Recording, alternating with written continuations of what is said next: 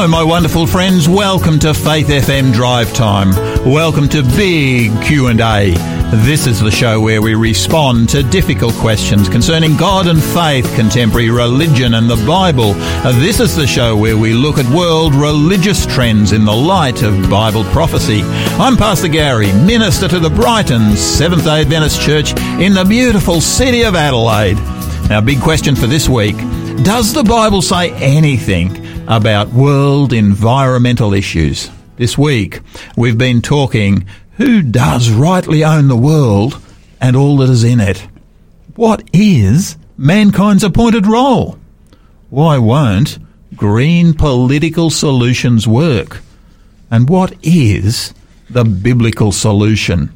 Our co-host today is Helen Gray. Helen's the lay pastoral leader of the Birdwood Seventh-day Adventist Church. Helen, welcome. It's great to have you again. Thank you, Gary. It's great to be here. I feel like I want to repeat what you said. Hello, my wonderful friends. It's wonderful to have all our listeners on board as well, isn't it? It is, absolutely. You're telling me that it's been very cold up at Birdwood in the last few days. Yeah, just a tad. The other day it was, I believe, -5 degrees. That's just a bit too cold. Wow. And Birdwood is a lovely place in the middle of summer when you have to retreat from those really hot days that we have. The temperature's always 5 degrees lower, but in the middle of winter, it's always 5 degrees lower as well. Well, that's true. Might I also say that it is still beautiful to drive up there through the day. Yeah. Some of the days have been beautiful, and the trees, it's a picture. It's one of those places that I really miss. In fact, if any of our listeners haven't actually driven up the Torrens Valley Road up to Birdwood, you've really missed something beautiful. You've got all the grapevines there. You've got the autumn leaves, a wonderful part. It's a real privilege to be able to minister in this part of South Oz, isn't it? Absolutely. Fantastic. Helen, tell us, what are you most passionate about in ministry? I'm passionate about sharing my best friend. Sharing your best friend. Absolutely. I'm passionate about keeping that relationship with him. Yeah. It's really the foundation of everything that we have to do in ministry, isn't it? Yes. I'm passionate, like Paul, that I want to die daily. Let him take over my life. You know, when I first came to know him, it was like there's an old saying that says, I start off with being all of me and none of Christ. And then as I got to know him, it was some of me and some of Christ. Yeah. And now, none of me, all of Christ. Yeah. No, life abundantly is just amazing. It's amazing how a fellowship with Christ really gives you an incredible peace, isn't it? Oh, absolutely. It gives you a reason to get up in the morning. It gives you a motivation. We've got the blessed hope to look for when he comes. He's preparing a place. Yeah. And it doesn't matter, what I live in. And he also says, don't worry about what you eat or drink or what you wear. And even that I turn over to him. I said, well, what are we going to wear today, Lord? Yeah. And that might sound crazy to some people, but he is my best friend. Yeah. No, that's a wonderful testimony to have, because that's indeed exactly what it is. It's a testimony. And, there are so many Christian people who can, who really can give exactly that same testimony. Helen, tell me something, though. I'm really conscious that in your ministry, one of the things that you speak a great deal about is prayer. Why do you spend so much time speaking about it? It's a theme that's coming through in your ministry. It is very important in my life. When I think of who my best friend is, I want to share everything with him. And I know he'll never let me down. I know that he sees after my needs and the needs of my friends. I know that he doesn't, I might say, hey, I'd love that Mercedes sports car, with the top, soft top and what have you. Yeah. But I know it's not a need, and he's not a grocery manager, sales manager or anything like that. He is actually very much concerned about each individual person. Prayer to me is like breathing. If we stop breathing, we're in trouble. And if I stop praying and talking with my best friend and listening to him, I'm in trouble. Yeah. And, and the same thing comes to eating. We stop eating, we gradually starve. And that's the same if we stop studying his love letter to us. And it is a love letter to us. Yeah. If we stop that, well, we're going to starve spiritually. Yeah. No, that is so true. I know this morning I was just reading from I love the devotional book Desire of Ages, and I read a chapter from it this morning, and it's something that sets your day off in a very beautiful way, doesn't it? May I say about that, but too, Gary, I'd read it years ago, and 2 years ago I decided also I was going to read it again, but just one chapter very slowly. Yeah. And I noticed that at the end of every chapter I was down on my knees crying. Yeah. Every single chapter. Let me also say a reason I'm passionate about prayer is because I know prayer works. Yeah. I've seen so many answers to prayer. I've seen miracles, not only in my own life, but when we've prayed for other people. God, He cares so much. Yeah. And I'm conscious that in the seminars that you do, this certainly comes through incredibly powerfully. Tell me, are you sensing that there's an increased interest in prayer today? I believe so, Gary. I believe so, especially when people learn who it is they're praying with and to. It's until people get to know Him, they're not going to love Him. Yeah. But when you get to know Him and you love Him, you want to spend time with Him. Martin Luther was a great proponent of prayer. He used to say, the busier I am, the more I have to pray. Yeah. And it's so, so true. Yeah. I've tested that in my own life, and I think I've shared that with you before. It's just incredible to see how He actually moves in our life through prayer, and how the Holy Spirit, it could be anguishing over something in Scripture, and it's just amazing how it's like a light goes on, or a gem pops up, and you go, wow. And to me, the thing I appreciate is the way that I think I call them coincidences. Coincidences seem to happen far more in your favour. I know I shouldn't be saying that, but coincidence seems to happen more regularly when you've actually spent time with Christ. You actually have people ask you questions that open the door to being able to share your faith with them in an incredibly natural way that doesn't happen if you're not praying. How have you found it? Well, I agree with you there, but I disagree with coincidences. I'm so sorry, Gary. I'm being a bit facetious there, actually. I actually had a lay minister say to me once that he didn't like the fact that I had these wonderful answers to prayer. He said they're coincidences. And I remember saying to him one day, I said, one day God's going to show you that you will not doubt. That you will know without a shadow of a doubt it can't be a coincidence. And it happened that very day when I was to preach at a particular church. And when I got up to preach, I started coughing. And I couldn't stop coughing. They gave me water, I coughed. They gave me a lozenge, I coughed. It didn't matter what I did. I opened my mouth and I coughed. And finally, in the end, through all the coughing, I said, we need to pray. And we prayed. And I said, Lord, if I'm not to speak today, fine. Keep the coughing coming.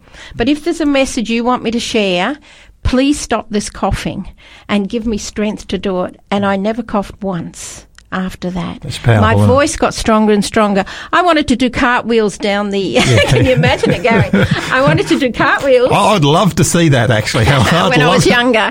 I wanted to do cartwheels down the aisle of the church, and I went straight to this gentleman and I shook his hand. I said, that was for you. Yeah. And he just looked at me absolutely dumbfounded. He said, I will watch what I say in future.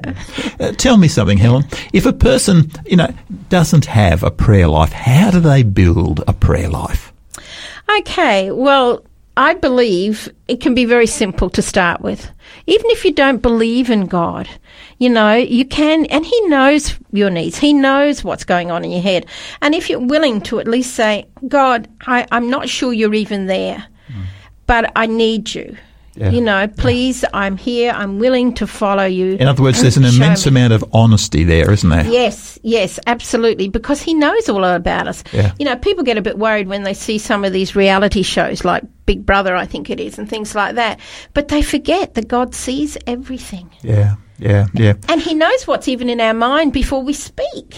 And yet, to be able to spend time, and even in silence, I find in my own prayer life, sometimes it's the times of silence that are actually the most powerful. Yeah, I love sitting out in nature, and sometimes I sit even outside my house, and there's a lemon tree there, and I'll see the sun streaming in, and it just, I don't know, I seem to feel closer. It's like I can sense God's presence. Right but I don't want it to stop. That's the whole thing. I want to stay in His presence. Yeah, I actually find some quiet, some hymns in the background. Yes. I'll often put some hymns on in the background and just let them play quietly because there's often messages that have been written into those hymns that come through to me in an incredibly powerful way. Yeah. Let me say also, Gary, that if you don't know, you don't have to have the words of an orator to talk to God. Yeah. And, I mean, the Holy Spirit takes our prayers anyway to Him and presents them. But,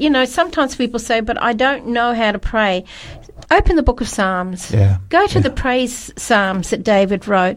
Use them. Put them in your own words and use them. They're powerful. Praying through the sanctuary service was another very, very, I'm showing ladies now and how to go about that one. And it's incredible. It's powerful. Yeah. Absolutely powerful. No, that's fantastic. I really appreciate your sharing there. I thought this is an area of emphasis that we really want to build in on Faith FM and really appreciate that prayer time before we come to our subject of today. But before we go to our subject, I just got to come very quickly to our trend discussion because there's some amazing trends that are happening in our religious world at the present time. And this week we've talked a number of times about the reopening of churches. And the thing I'm noticing is that online, this discussion is actually really gathering pace. The number of articles are actually being supported by surveys that have been done. Much of the survey material, of course, is American driven, but I suggest to you that it's actually very relevant to us here in Australia. Now, I'm conscious of a survey that I picked up just today. It was released only yesterday, and it was entitled "Most Churches Have Chosen Not to Return to In-Person Services, a Survey Finds." Now, the survey was done by the Wheaton Billy Graham Centre's SEND Institute. And they were looking at the churches that were returning to worshipping together.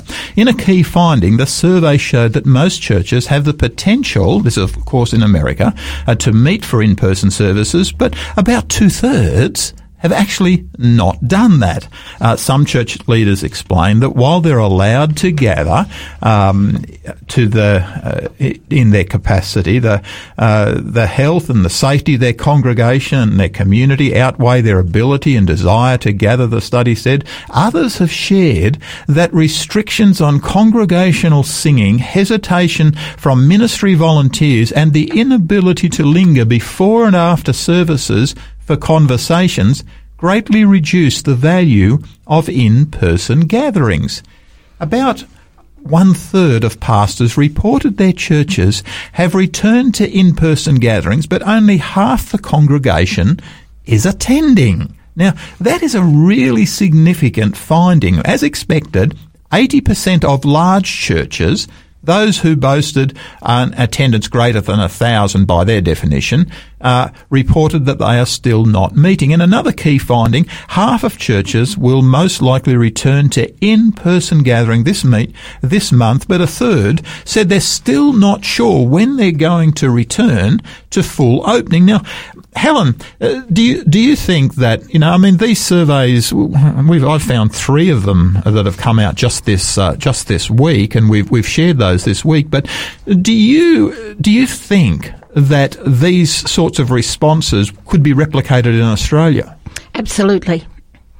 Absolutely, no doubt at all, Gary. We do tend to follow a lot that's happening there, but just in conversations with with other denominations and within pastors in our own congregation, the feelings are very similar. And when you look at the congregation themselves, they're mixed feelings. Very much mixed feelings. Some, of course, feel what's the point of opening the church with only a small number? because, a small number or a large number, you can still get the coronavirus. And so, they're being very hesitant at doing it. Others, ministers are being pressured by their own congregation because they're tired of isolation. Yeah. They want the fellowship. They want face-to-face.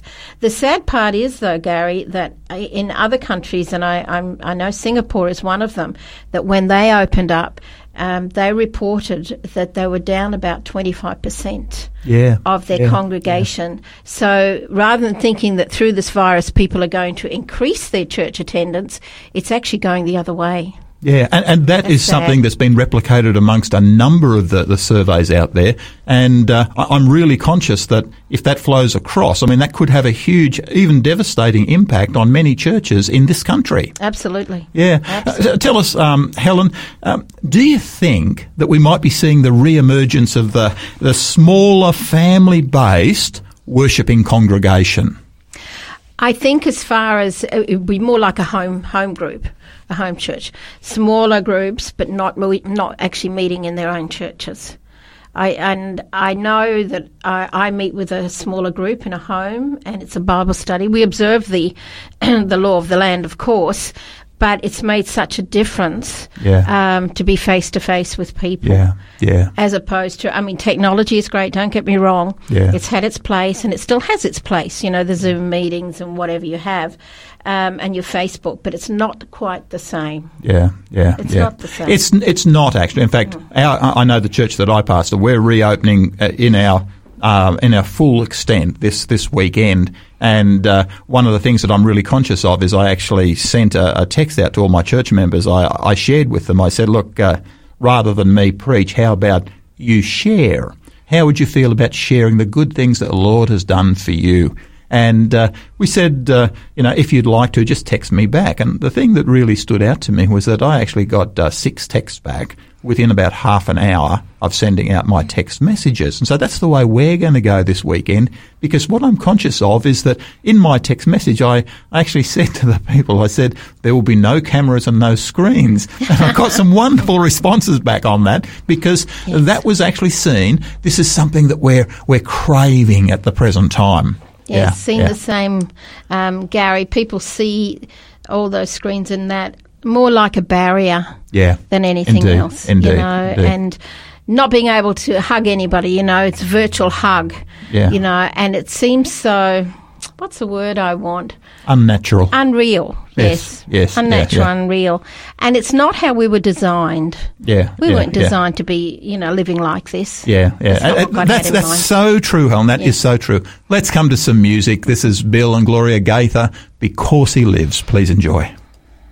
How sweet to hold our newborn baby and feel the pride and the joy that he gives. But greater still, the calm assurance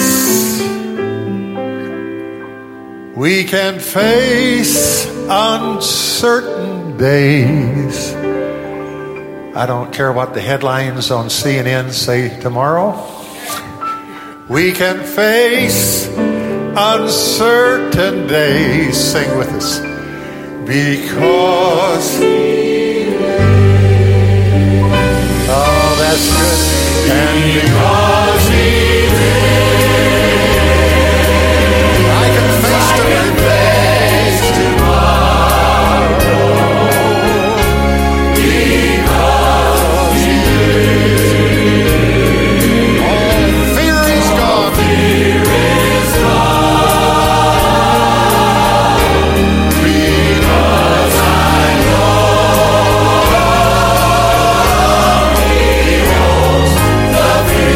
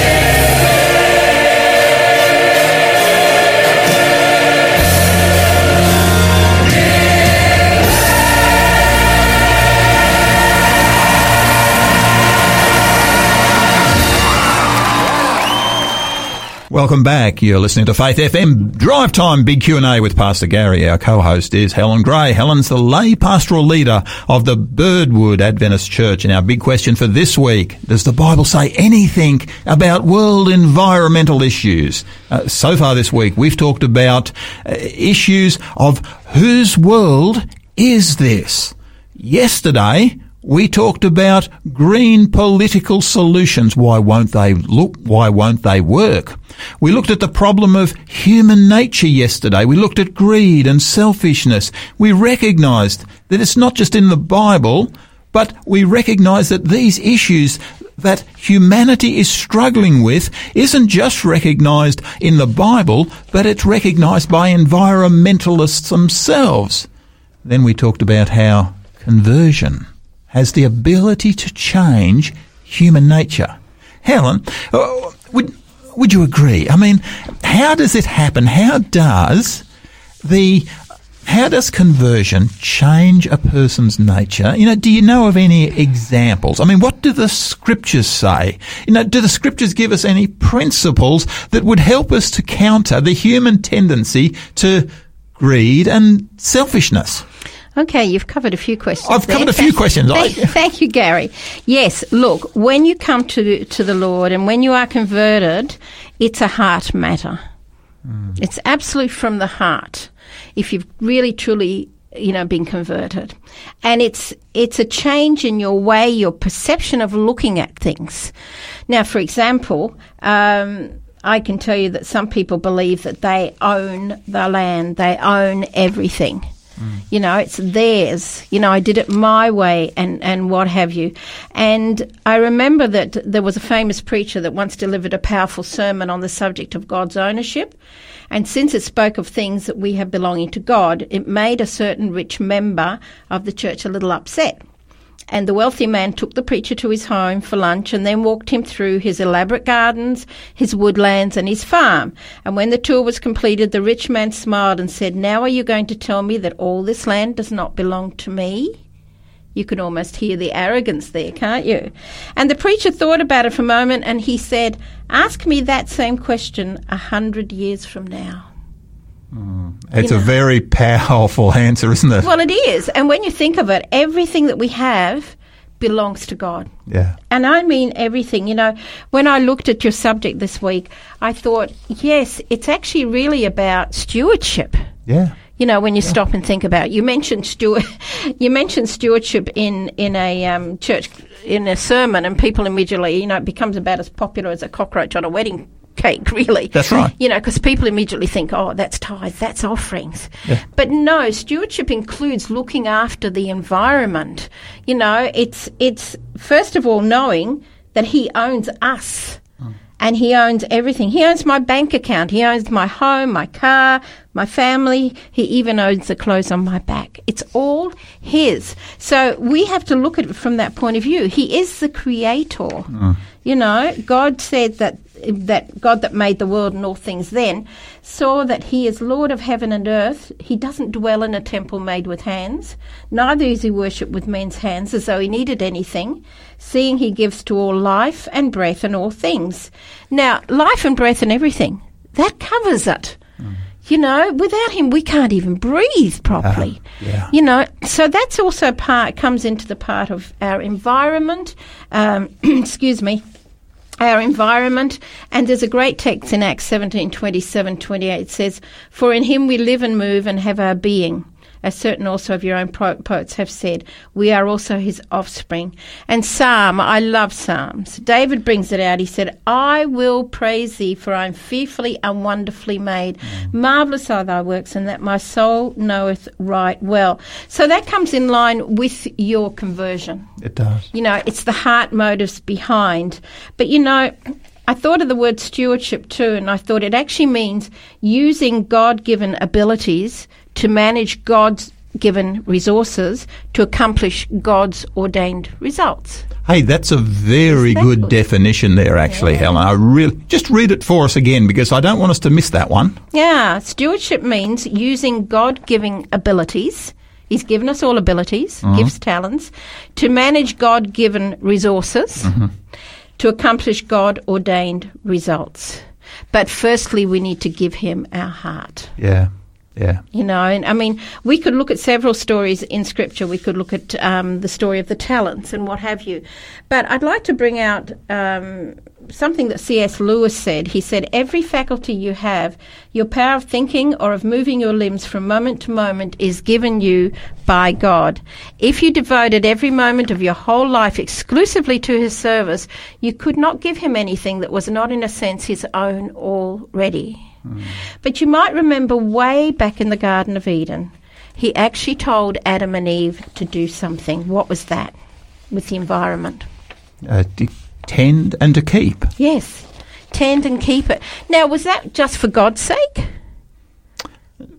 One would think not. One would think that it, as their home, their environment, he's wanting them to do the best by their home. Absolutely. Absolutely. So it's really for our good that he puts these things into place. Yeah. You know, I thought to myself, and I thought there has to be some principles that we need to follow. And when I went and looked in Scripture, I thought 4 of them came to my mind when it came to the environment or stewardship. There is a principle of ownership, and we've just talked about that. Yeah, the earth is the Lord's and everything in it, and what have you. There is a principle of responsibility. Mm-hmm. We have that responsibility. God gives us everything to enjoy, you know, but we do have a responsibility. We are stewards in this world, you know.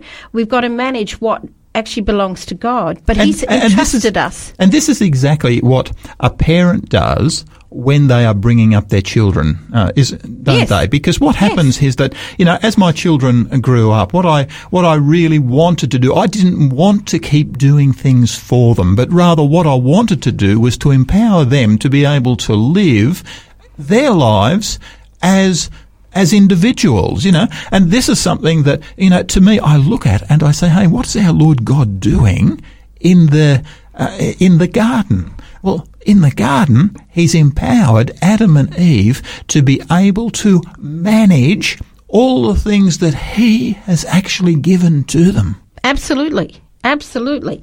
He's entrusted us with the care, the development and the enjoyment of everything he owns as his stewards. Yeah. He's entrusted it to us. That's a huge responsibility. When you think of the things that he's actually entrusted to us, you know, the extent of this world, you know, you sort of talk, you know, the riches in this world, the beauty in this world, the resources in this world have been given to us by the Almighty God. And he says, I want you to tend and keep. Yes, and he does give us guidance in the Bible, by the way. There's one that I read recently, and it's in Leviticus. And 19, 9 and 10, it says, when you reap the harvest of your land, you shall not reap your field right up to its edge. Neither shall you gather the gleanings after your harvest, and you shall not strip your vineyard bare, neither shall you gather the fallen grapes of your vineyard. You shall leave them for the poor and for the sojourner. I am the Lord your God. So he has even given us instructions that actually help other people as well. That's a really beautiful thought, isn't it? Because what we've actually got here is in society, you've got the rich man. The rich man owns his vineyard and he's collected his grapes the first time, but not all grapes ripen at exactly the same time. You can go over them once, you can pick all the grapes that you want, but the rest of them I want you to leave for your community. Yes, absolutely. And I believe that comes into us looking after the environment. It does, doesn't it? Because, I mean, it means that the rich man may not get as wealthy as if he went over and stripped them bare, but rather what he is doing is allowing the wealth to flow across to others. You know, there are some beautiful principles in the Scriptures that we pick them up. We say, hey, there's something here that this could teach us today. And I believe that if we followed that, God would bless us abundantly. Yeah. You know, the third principle, let me just mention it quickly, the principle of accountability. Yeah. You know, a steward is one who manages the possessions of another. And we are all stewards of resources, abilities and opportunities that God has entrusted to our care. And one day, each one of us will be called to give an account of how we have managed what the Master has given us. You know, when you stop and think about that, what is it that's going to come out of this? And that's the fourth principle, the principle of reward. Yeah. Now, I do things because I love the Lord, and I know you do too, Gary. But, you know, ultimately, he actually shows us in parables of the kingdom that faithful stewards who do the Master's will with the Master's resources can expect it to be rewarded, maybe incompletely in this life, but fully in the next. Yeah. You know, wouldn't it be great in Matthew 25:21 when the Master would say, "Well done, good and faithful servant. You've been faithful with a few things. I'll put you in charge of many things. Come and share your Master's happiness." To me, that's a reward that I would love to hear, to share in his happiness, because he has seen that we've actually looked after the environment. We've looked after the resources that he's given us. We've used it to the best of our ability through his power, and I think that's going to be a great thing to hear. You know, I was interested when I was looking through Scripture too, and I love this little text too. I just want to share it with you. I'm not making you look them up. Did you notice? Deuteronomy 20. You notice I don't have my Bible here with me. No, I did notice. Deuteronomy 22:6. I don't know if you've read this, Gary, but he even talks about the birds. Yeah. Now, it says here, if you come across a bird's nest in any tree or on the ground with young ones or eggs and the mother sitting on the young or on the eggs, you shall not take the mother with the young. Is that not our environment? Oh, that's caring for your environment in an incredibly beautiful way, isn't it? Yeah. And I was thrilled when I came across that. I thought we serve an amazing, amazing God. Who cares even for the little things in our world. But the beautiful thing is he even says that, you know, you are worth more than the sparrows. Yeah. You know, so he brings it back to us. You know, Isaiah and Jeremiah, they actually both talk about dire consequences that occur when a man disobeys God and fails to take care of the earth. You know, if people want to look those up, Jeremiah 2:7, I think, is one of them. And there's other ones too. So it's just amazing. There are a lot in Scripture. And the one that I was coming to, it's in, I think I just said Jeremiah, didn't I? It says, I brought you into a fertile land to eat its fruit and rich produce, but you came and defiled my land and made my inheritance detestable. You know, God gives us warnings, and he's saying, I am looking at what you're doing.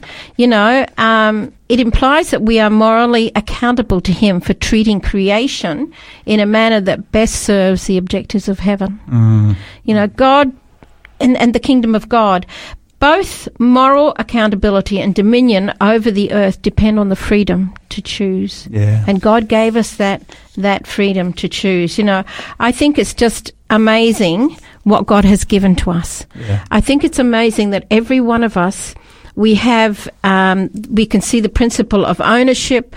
We can see the principle of responsibility. We can see the principle of accountability, and we can see the principle of the rewards. And it all ties in one to the other.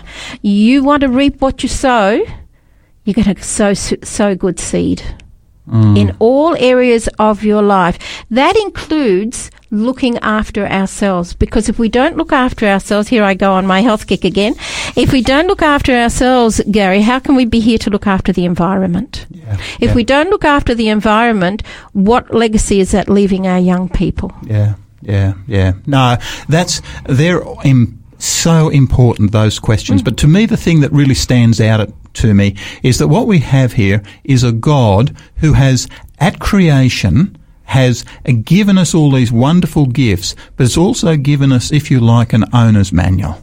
And it's within the owner's manual that he's actually said, hey, this is the world that I've given to you. This is how I want you to run it. And there are so many principles that many people don't actually realise are in the Scriptures. You know, you mentioned the concept of gleaning, and gleaning is so important because gleaning, of course, is that beautiful thing that said, hey, we want you to leave a portion that's in your field for the poor, because we want them to be able to have something as well. And I can just well imagine in the days of the Hebrew nation, the poor just waiting for that first harvest to have actually taken place, so that the rich man has completed what he's entitled to, so that they're able to come and help themselves. And who is going to be poor in the land with this sort of system? I think also the law also provided for the right of redemption of property, so the poor who had met some form of misfortune could have a renewed opportunity of making a living for themselves. Then there's the tradition of the Year of Jubilee. Have you heard of the Year of Jubilee? Yes. Love the Year of Jubilee. What a great thing. This is an amazing thing. If you like, God said to his people, he said, I am the one that owns the land, and this is how you are to work with it.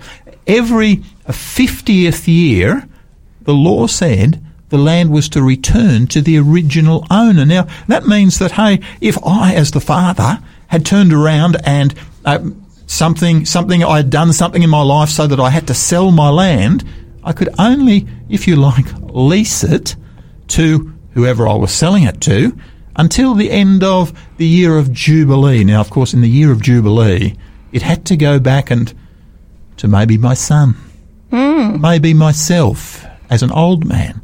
But, to me, there's a very beautiful principle here. It means that there is no one person who's actually able to accumulate all the land in a particular area. Every 50 years it was going to go back to the original owner or the family of the original owner. Do you know how that breaks down the possibility of people becoming rich? I was just going to interrupt you and say it also breaks down the possibility of people being self-centered. I believe God is showing us through his scripture on how to take care of the environment that actually has got the focus off us. Yeah. It's not only on God being the creator, but it's on other people. Yeah. And there is an antidote, if you like, to the selfishness and the greed that we have in the land. Yeah. Yeah, and that is to me something that the scriptures are sharing in a really beautiful way, because what they're doing here is giving principles that are saying, I understand that your heart naturally is actually quite selfish, guys. Yes. It's actually quite greedy, but there's some principles within the scriptures that if they were followed, I believe the environment, the disproportionate wealth divide between rich and poor actually wouldn't exist, because the principles are within the Word of God. And we would be happier people, Gary. Yeah. A lot happier, because we'd live in an environment. In fact, that's what's come out of the coronavirus. People are saying there's less pollution out there because we're not driving our cars as much. Yeah. That might be something we need to think about. I actually just read an article just today that pollution is starting to come back very quickly because things are starting to reopen again. Yes. And it really says something about the world in which we're living, doesn't it? It does. It does. Absolutely. Yeah. Mm-hmm. Helen, let's come to some music. This is 3ABN. This is music artists. We have heard and Marching to Zion. This is a really grand song. Please enjoy.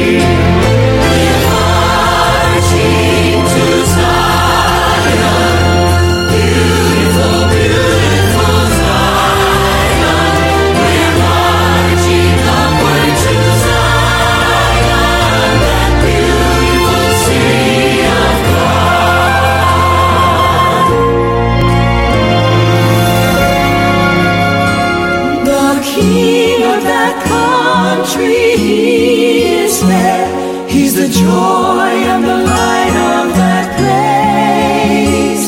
In his beauty we shall behold him there, and bask in his smiling face.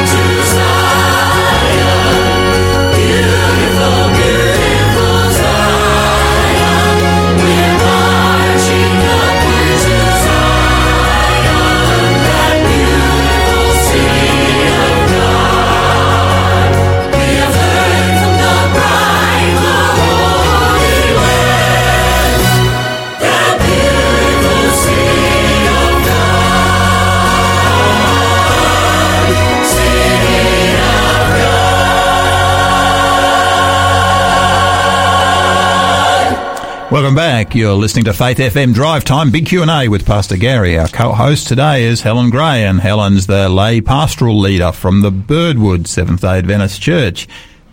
And today we're looking at the question, does the Bible have anything to say about world environmental issues? We've been talking about this issue all week and been amazed at some of the things the Scriptures are actually saying to us. Helen, please start to bring it together for us. What really are the Scriptures saying to us? Okay, well, first and foremost, I think we need to realise that God is the owner. Yeah. Absolutely. We've established that. Yeah. He is the owner and we have a responsibility. But God gives us a wonderful promise in Luke 12:29-31. He says, "Seek not what you shall eat or what you shall drink, neither be ye of doubtful mind, but rather seek ye the kingdom of God, and all these things shall be added unto you."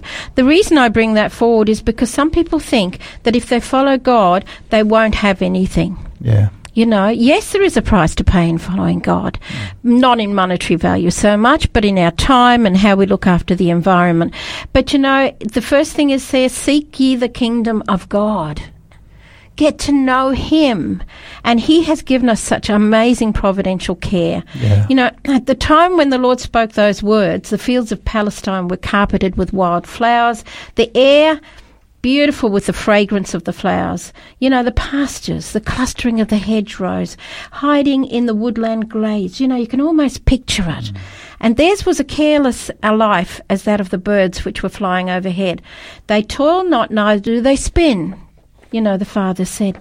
For some plants, like the exotics of the greenhouse and nurseries, there must be extreme care and expense in their cultivation, in the provision of heat and the experienced skill of the horticulturist.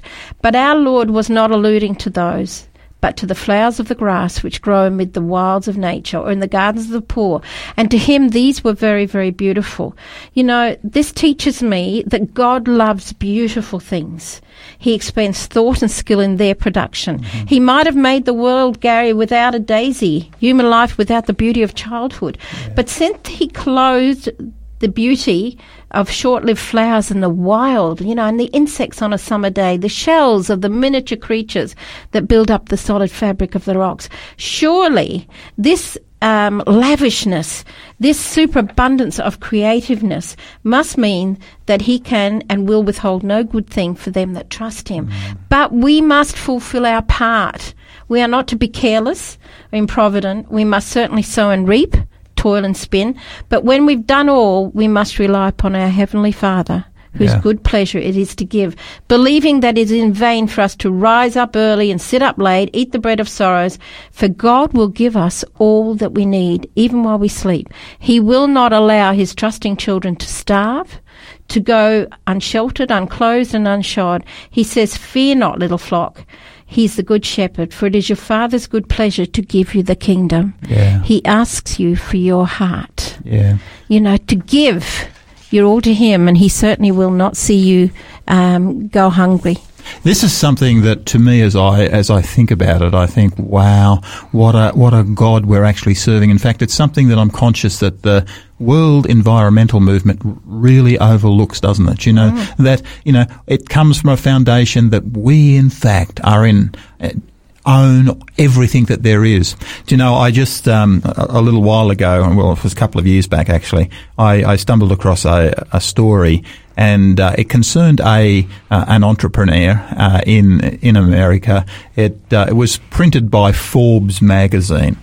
This is what it said. The article was entitled "Meet David Green, Hobby Lobby's Biblical Billionaire," and that really sort of took my attention in no small way.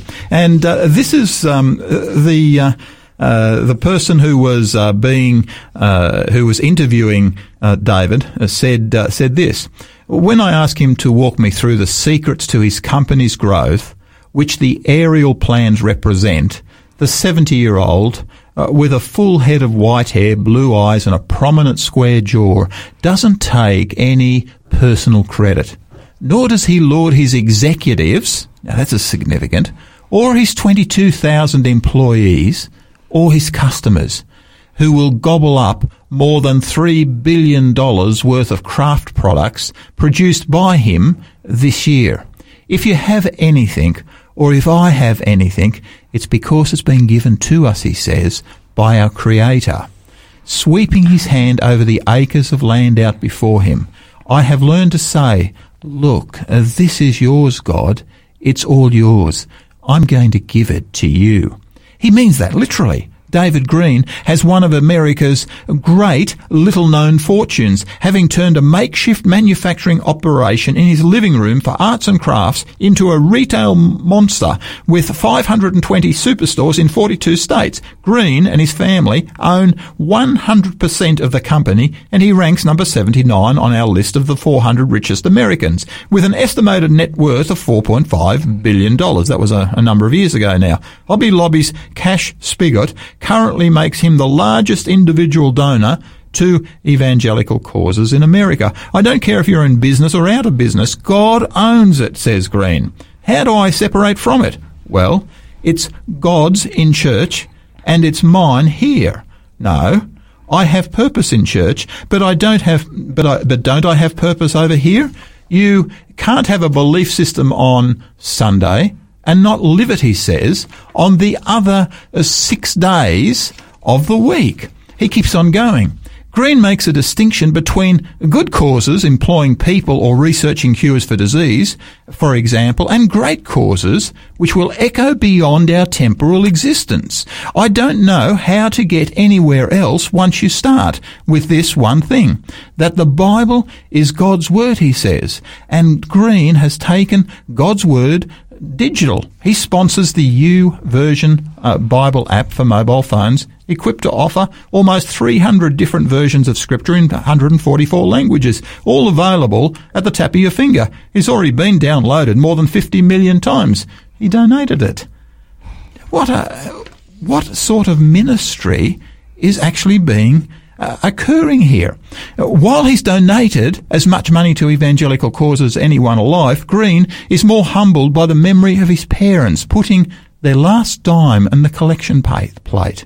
His father was a small-time preacher who bounced from one tiny congregation to the other, eventually landing at a church just 35 attendees in Oklahoma, a speck of a town in the midst of a sea of cattle ranches and cotton farms. The family subsisted on hand-me-down clothes and food donations from the congregation, going weeks without having meat to put on the table. But that didn't stop Green's mother from donating to the church. His wife of 51 years, Barbara, records her mother-in-law with reverence. She said, "We don't give out of our need, but we give out of our surplus," she says. But David's mother gave out of her need. She would give stuff when she might not have something to replace that with, yet she stepped out in faith. Does that remind you of a story in the Bible? Absolutely, Gary. It reminds me of a widow who didn't have very much, she went along to the temple, and the rich people there were deliberately dropping their money in, so it made a big noise, and they appeared to give a large amount. But when the poor widow came, she dropped in what they say is 2 small coins. The interesting thing about that story, like the one you've just read, which is quite incredible, is the interesting thing is that the woman gave all she had to live on. That was it. In contrast to the way that most people handle their money today. There's a big contrast there. When we consider giving a certain percentage of our income, we think that's a great accomplishment, and we resemble those who gave a tiny part of their surplus in the story that Jesus told. But here that Jesus was admiring generous and sacrificial giving. That's what this man did. And he was blessed abundantly for it. I think I've often said to people, I mightn't have much in the bank, but I am the richest woman in South Australia. I have so many blessings. I think maybe we need to give some thought of increasing our giving. And I'm not just talking about money. I'm talking about time. I'm talking about talents to a point beyond convenience, or contribution. Sometimes we can actually say that, it's the rich person, God expects them to be responsible, because this lady is not condemned by Christ for but rather is commended for what she actually does. Yes. And, to me, there's a practical example here. What she's doing is she is caring for others, for her God and others, outside of even her own needs. To me, there's a huge principle there as I look at that, because in the environment that I'm actually living today, it's so easy to simply say, hey, I'm going to care for number one. I'm going to look after my needs before I look after anything else. But, here in this story, I sort of see a lady, she's down to her last 2 pennies, and she says, I'm going to give that which I want to give before I care for myself. Absolutely. Total unselfishness. There's a big contrast between another story in the Bible of the man who built these barns. He didn't have enough barns to store all of his goods in. So he said, I think I'll just build bigger barns. And what did the Lord say? You foolish man. Foolish man. And he lost his life that night. What legacy did he leave? And that word legacy is so important here, isn't it? Because the person who does not store up treasure in heaven, the Scripture describes them as a fool. Helen, I'm really conscious that we do have to conclude. Helen, would you pray for us as we conclude? Love to. Thank you, Gary. For all the listeners, let's pray. Loving Heavenly Father, you are indeed a loving Heavenly Father. You are creator and sustainer of all that happens in this world. We want to thank you for a beautiful world that you gave us, a world of colour, a world that satisfies our needs. We get food, water, air. We thank you for the many blessings. Lord, help us not to take them for granted. I pray that in return, our love for you will be shown in how we look after the environment, how we look after ourselves, how we look after each other. And bring us together, Lord. Bring us closer to you in our walk with you, that we can experience the blessings that I know that you have poured out upon us. But, Lord, help us to do it because of our love for you and nothing else.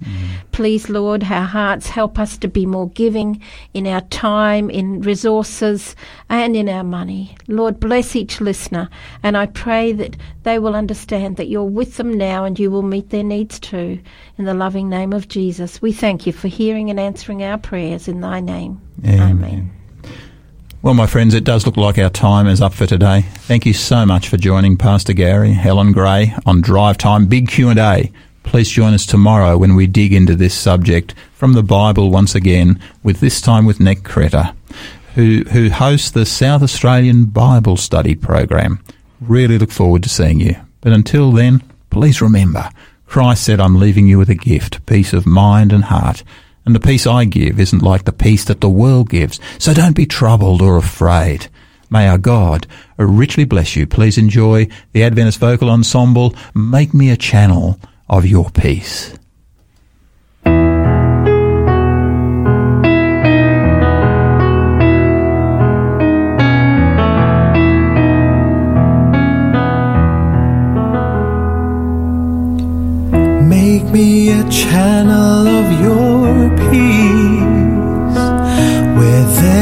hatred, let me bring your love.